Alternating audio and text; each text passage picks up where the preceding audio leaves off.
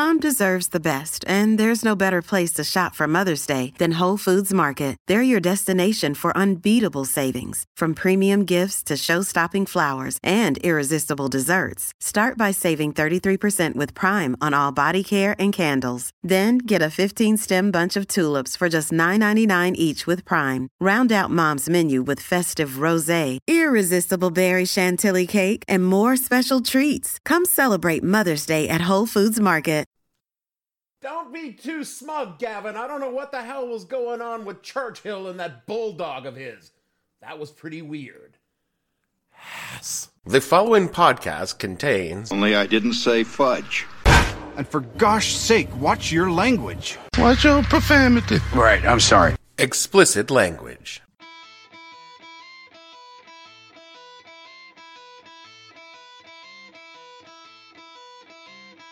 Hello and welcome to the podcast that asks a simple question.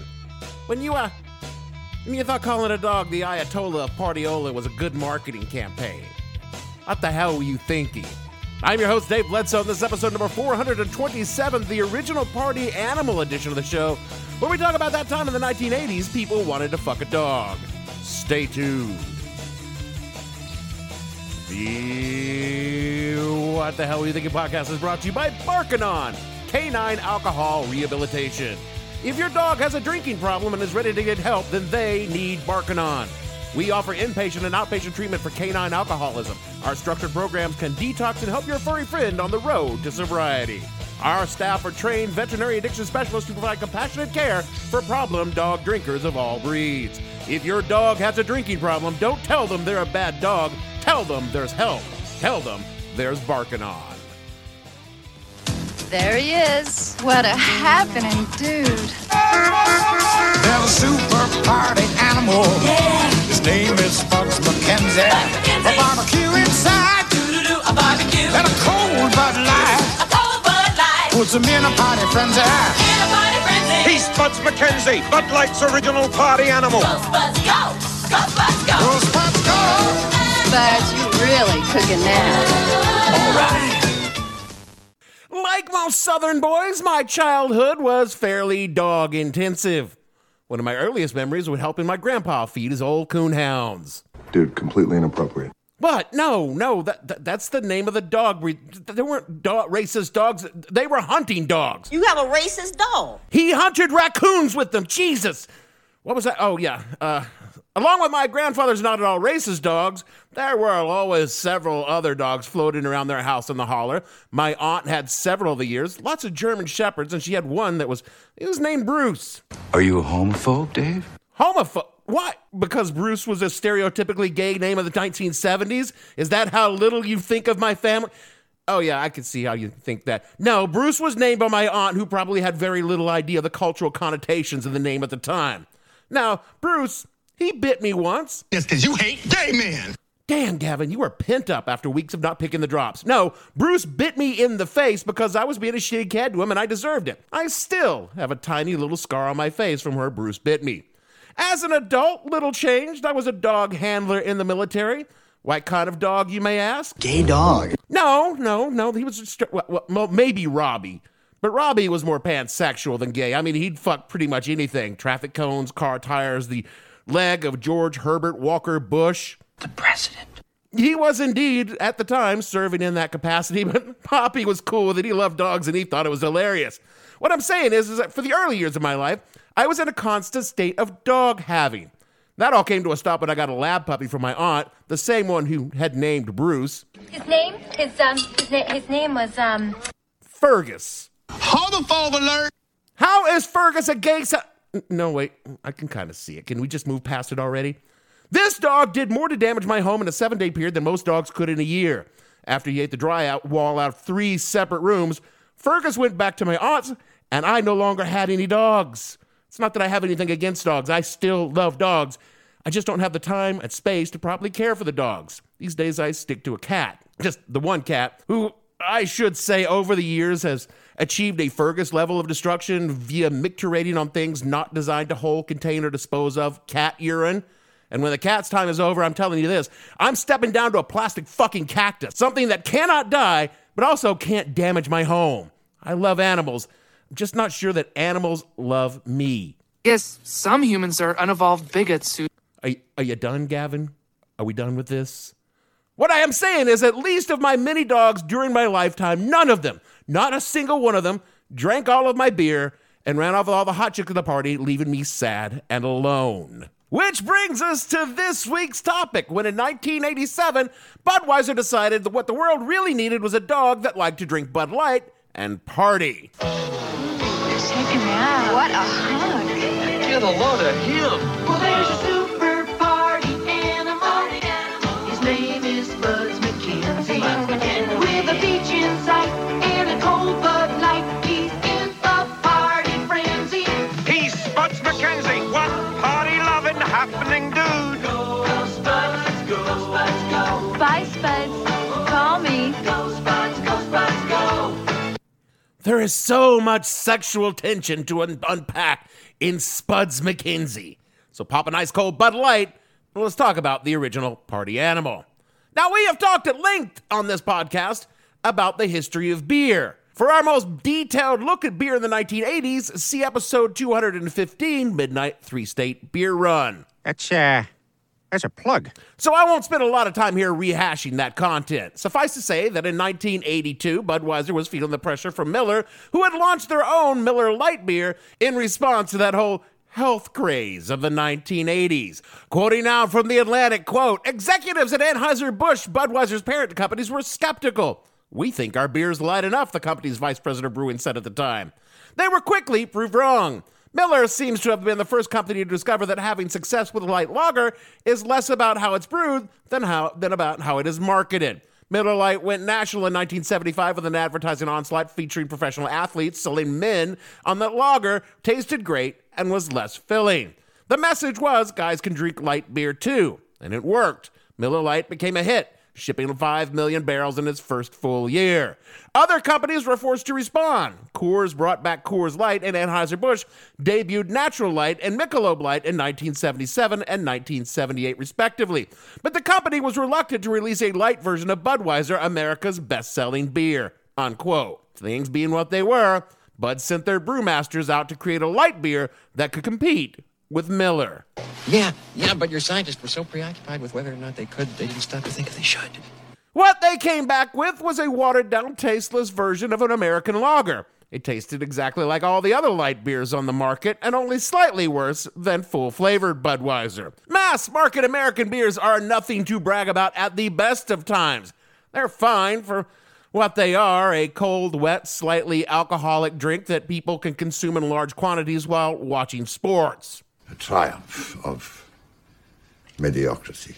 Budweiser debuted their bland sex in a canoe beer to the American public during Super Bowl 16, the 49ers versus the Bengals. 85 million people were watching as Bud dropped the first Bud Light commercial, although it was called Budweiser Light at the time, featuring one of their classic Clydesdales galloping down a foggy beach for no adequately explored reason. Born of tradition, nurtured by pride. Budweiser Light, with a clean, distinctive taste. A light beer worthy of the king of beers. Bring out your best. Bring out your best. The best never comes easy. Budweiser Light. That's why there's nothing else like it.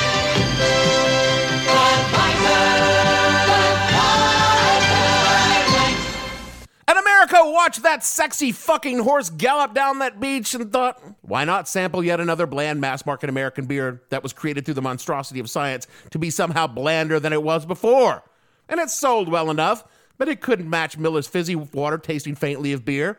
Miller Lite maintained the top spot for folks who wanted to get drunk and pee a lot while pretending that they were drinking beer.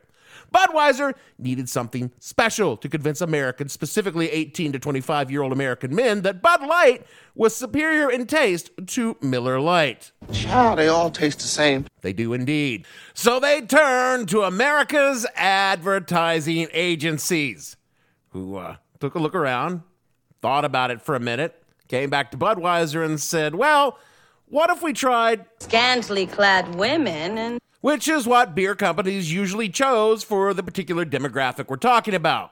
But a 23-year-old art director named John Moore, working at Needham, Harper, and Steers in Chicago, had a different idea. He thought, what if the Bud Light mascot was a dog?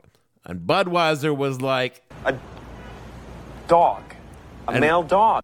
And Moore replied, also boobs, boob, and boobies. And Budweiser was like, well, so long as there's still boobs, we're willing to hear you out. And what Moore came up with was more than just a way to sell watery beer.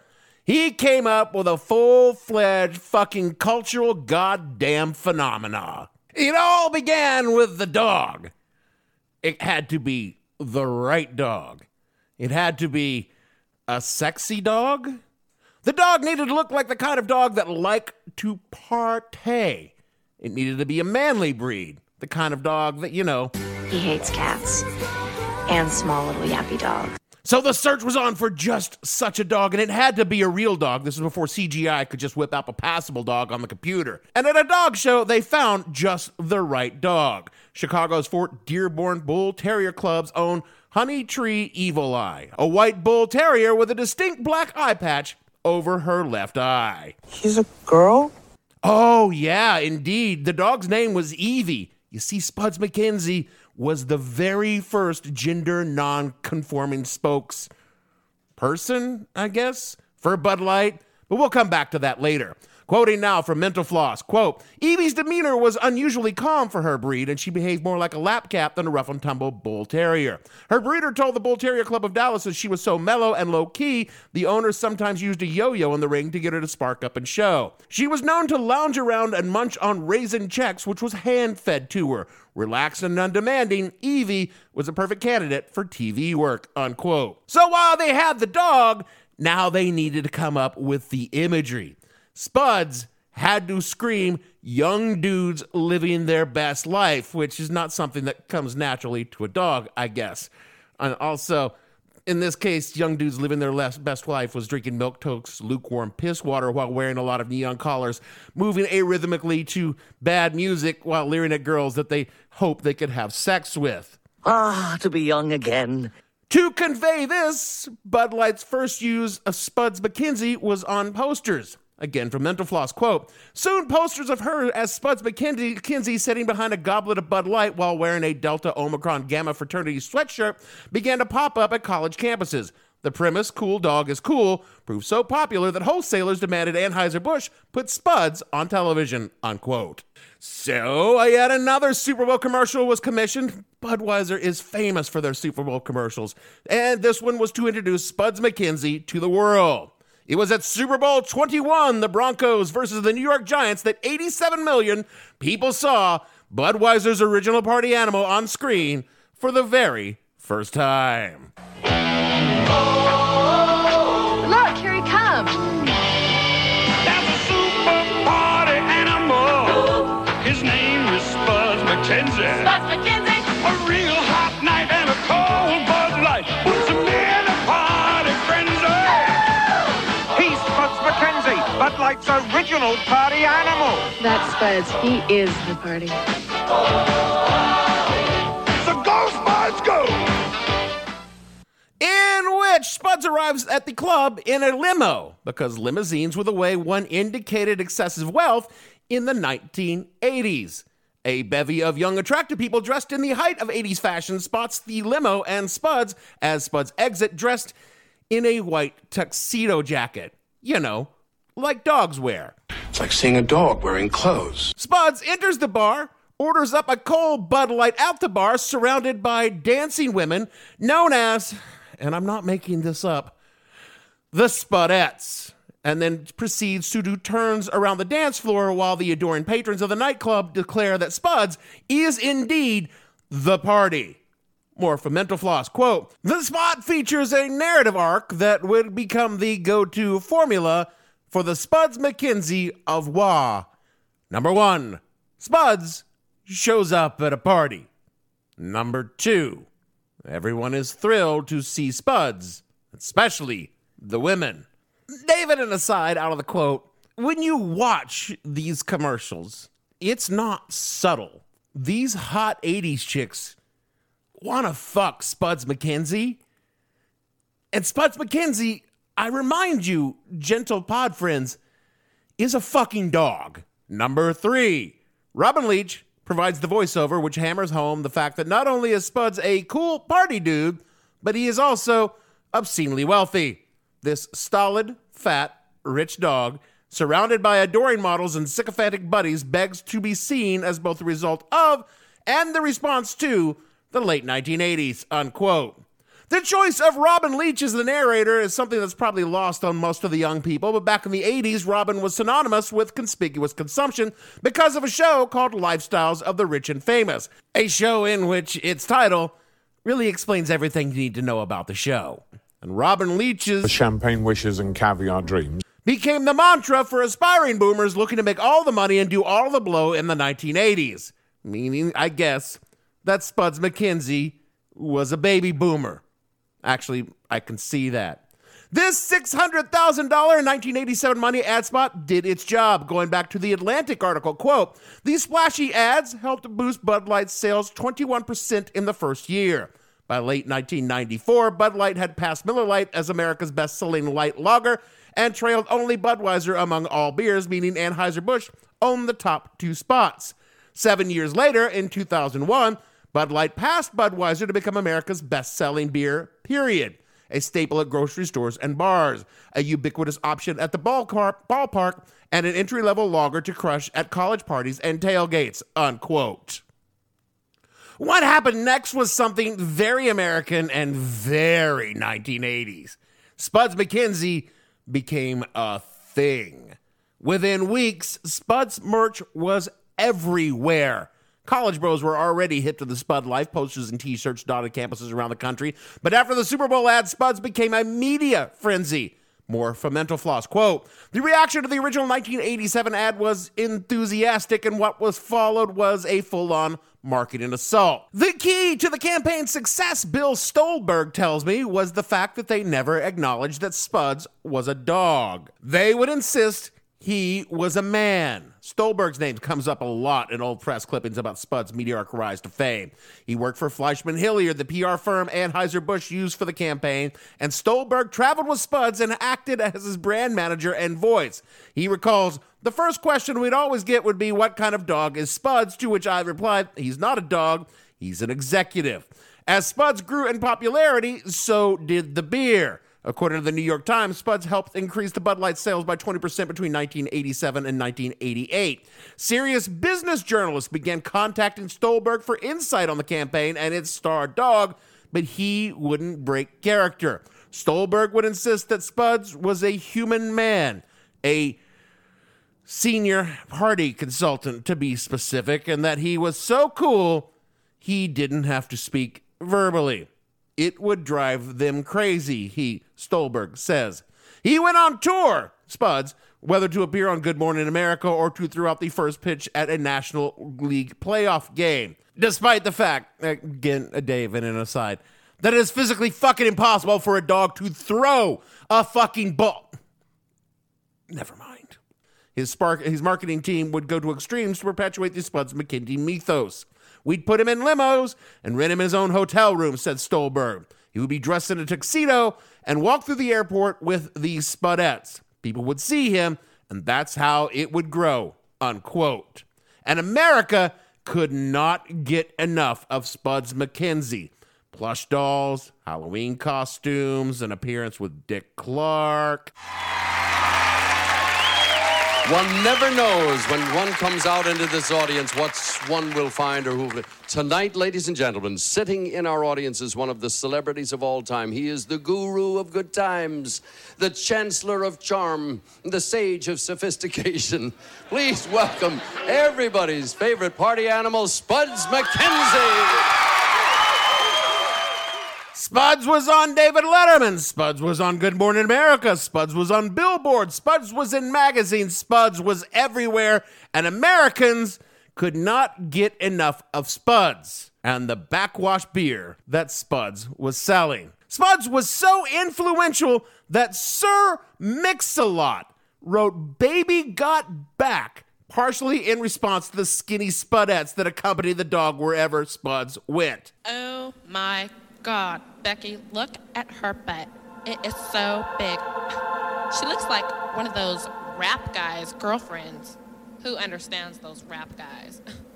They only talk to her because she looks like a total prostitute, okay? I mean, her butt is just so big. I can't believe it's just so round. It's like out there. I mean, gross. Look. She's just so black. I like big butts and I cannot lie. You other brothers can't deny that when a girl walks in with an itty bitty waist and a round thing in your face, you get sprung. Wanna pull up tough, cause you notice that butt was stuffed deep in the jeans she's wearing. I'm hooked and I can't stop staring. Oh, baby. Spotify be damned, like I wasn't gonna drop Baby Got Back in there. The LA Times called Spuds the nation's most unlikely sex symbol, writing in 1987, quote, "Since that commercial, his popularity has soared nationally and spawned a growth industry of t-shirts and other Spuds paraphernalia. The posters of the Ayatollah Partiola, in which he often appears surrounded by beautiful young women, are now the best-selling pinups in the country. He beats Max Headroom's 5-1 in the estimate of Leo Smith of Class Publications in Hartford, Connecticut, and easily outdistances TV's Alf in the number 2 poster market. In New York, Spuds MacKenzie boutiques have opened in Macy's department stores, featuring some of the more than 200 items, from satin jackets to coffee mugs, licensed to bear the Spuds name and image. And at the Museum of Contemporary Art gift shop in Los Angeles, inflatable Spuds toys complete with beware of party dog warnings are for sale, among other examples of modern folk art. Elsewhere, Spuds look-alike contests are popular with both dogs and humans as contestants. A number of professional Spuds imposters, Spudstitutes, as the Budweiser team prefers to call them, have secured modeling gigs. One recently appearing on the cover of Detroit Monthly magazine's Dog Days of Summer issue, unquote. There were even Spuds MacKenzie scandals. More from the LA Times, quote, "Like any truly big star, we're talking Joan Collins potential here, Spuds has generated controversy. First, there was the minor flap over his gender, quickly being followed by false rumors that he was pregnant. Then came the gossip about his pedigree, a charge sternly disputed by Lewis Wellens, president of the Bull Terrier Club of America. Spuds, Wellens insisted, is absolutely not a pit bull. Why did it matter if Spuds was a pit bull? Because black people are stereotypically the owners of pit bulls. Yeah, it was the 80s. And lately, claimed PR agent Bill Stolberg, who was in charge of messaging Spuds' image, there's been nasty speculation that Spuds had died in an airline crash in Texas, in a limo incident in New York, or in a hot tub mishap in Southern California, unquote. You know, you have made it as a celebrity when there are conspiracy theories about your death. And to be clear, the rumors that the ghost of Spuds MacKenzie was seen floating over Matthew Perry's hot tub, sorry, I can't finish that joke. It's too tasteless. R.I.P. Matthew Perry. Although I kind of think Matthew Perry probably would have approved of it. But these were not the scandals that would end the reign of Spuds MacKenzie. For that, it would take a doddering old racist from South Carolina. You remind me of a young, beautiful Strom Thurmond. A quick thumbnail bio of Strom Thurmond reads, racist fuck, Dixiecrat, failed presidential racist fucking Dixiecrat bid, more racist shit, illegitimate mixed race child, more racist shit, half a century in the Senate being a racist fuck, gets really old, dies at 101, fuck him. Great summation. Strom got really angry about Spuds MacKenzie. Surprise, he's transphobic as well. No, almost certainly yes, if Strom knew what a trans person was. But that wasn't the reason that Strom got all pissy about Spuds MacKenzie. Going back to Menofloss, quote, less than a year after Spuds' national TV debut, Strom Thurmond stood on the floor of the United States Senate chamber and waved a stuffed Spuds MacKenzie doll. I mean, Strom was a piece of shit, but at least he wasn't reading hardcore porn into the Senate record to prove that trans people are evil like, racist Southern senators do today. He accused Anheuser-Busch of using the mascot to sell alcohol to underage drinkers, saying, I'm not confident in the voluntary efforts of the alcohol beverage industry to increase public awareness of the hazards of alcohol abuse to 12-year-olds drinking wine coolers and wearing Spuds MacKenzie t-shirts, he said. He made his case while standing in front of huge posters featuring the Ayatollah of Parliolo himself, Spuds MacKenzie. A month later, Ohio stores pulled all Bud Light cartons that featured images of Spuds MacKenzie dressed as Santa due to a law that prohibited St. Nick from being used to sell alcohol. Notice how they didn't apply to fucking Coca-Cola or anything else. You fucking literally, Santa Claus could be used to sell anything except apparently booze and cigarettes, which, quite frankly, if you've ever spent an entire evening trying to put together a fucking Barbie dream house on fucking Christmas Eve so your daughter would get in the morning, you're going to want a fucking couple of beers and a goddamn cigarette to get you through that fucking night, but I digress. Across the country, schools were banning students from wearing popular Spuds MacKenzie gear. In response to all of this, Anheuser-Busch eventually switched its $50 million Spuds MacKenzie campaign from Bud Light to a responsible drinking initiative. And this is why Super Bowl 23's 15-second spot features Spuds MacKenzie playing guitar with no beer in sight, along with a tagline, know when to say when.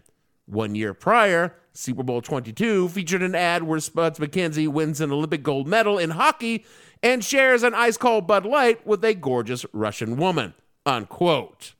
To be clear, I want to be very, very clear. Yes, 12-year-old boys were definitely tooling around in Spuds MacKenzie t-shirts and hanging Spuds MacKenzie beer posters on their wall. And it was around this time that drinking culture was really taking a hit. Legal drinking age was now 21, and all sorts of brands were catching shit for marketing adult shit like booze and cigarettes to children. The brands all swore they weren't doing it, but brands lie about stuff like that all the time because they kind of have to. You just have to wink and nod along with them when they say it because, That's capitalism. Evie the dog died at the age of 10 in 1993. That's average for a dog of her breed, especially back then. She did not die from a limo accident. She did not drown in a hot tub. Her Learjet did not cartwheel into the sea when Spuds took the stick during a coat bender. It was kidney failure, unrelated to alcoholism, because not only was Evie not a dude, she didn't even like Bud Light. She has good taste. For all her fame, Evie spent the remaining years of her life with her human family, living a fairly normal dog life post-Spuds. I'm sure Evie did not miss the spotlight, because when you look at the dog, and she was a dog, not a fucking human being, not a sex symbol, at all of her live appearances, she didn't exactly look enthused sitting on the lap of a Spudette. She looked like she had pounded way too many BLs and was ready to pass out for the night, though Budweiser and her human handlers swear she was never doped, she was just a lump. And in 2017, Bud Light brought back Spuds as they call it a Force Ghost, but it's just a ghost in Super Bowl 51. Yeah, to be honest, I don't even have an excuse, man. I'm just gonna stay in. Hello, Brian. Spuds MacKenzie? What are you doing here? My soul can't rest when people don't drink Bud Lights with friends. Oh. Now, at this very moment, your friends are hanging out and you're missing it. I just didn't think that it was like a big deal, you know? Brian, listen. Yeah. I'm a man, you're a man. Take my leash. I need to show you something. In which Budweiser violates all the fucking canon about Spuds MacKenzie. First of all, Spuds doesn't talk. Second of all, Spuds does not interact with any other human beings because Spuds does not need to. They are, he is the party. Wherever Spuds appears, that's where the party is. And Spuds will not appear at some lame-ass motherfucker sitting on his couch by himself, because if that was the case, Spuds would be here right now with me. What was that? Oh wait, yeah. Yeah, the commercial is Spuds Christmas Carol's a dude trying to get him to go out and drink Bud Light with his friends, and then Robin Leach comes over for his voiceover ending. But at least Robin Williams wasn't dead when they made it. I mean, he died right after that, but that's probably not Budweiser's fault. Bud Light enjoyed the top spot for beer for people who don't even know what good beer tastes like list for many, many years. It was the most drank beer in America for decades after Spuds and other brands would trade off for number one, but mostly it was Bud Light's game since about 2001.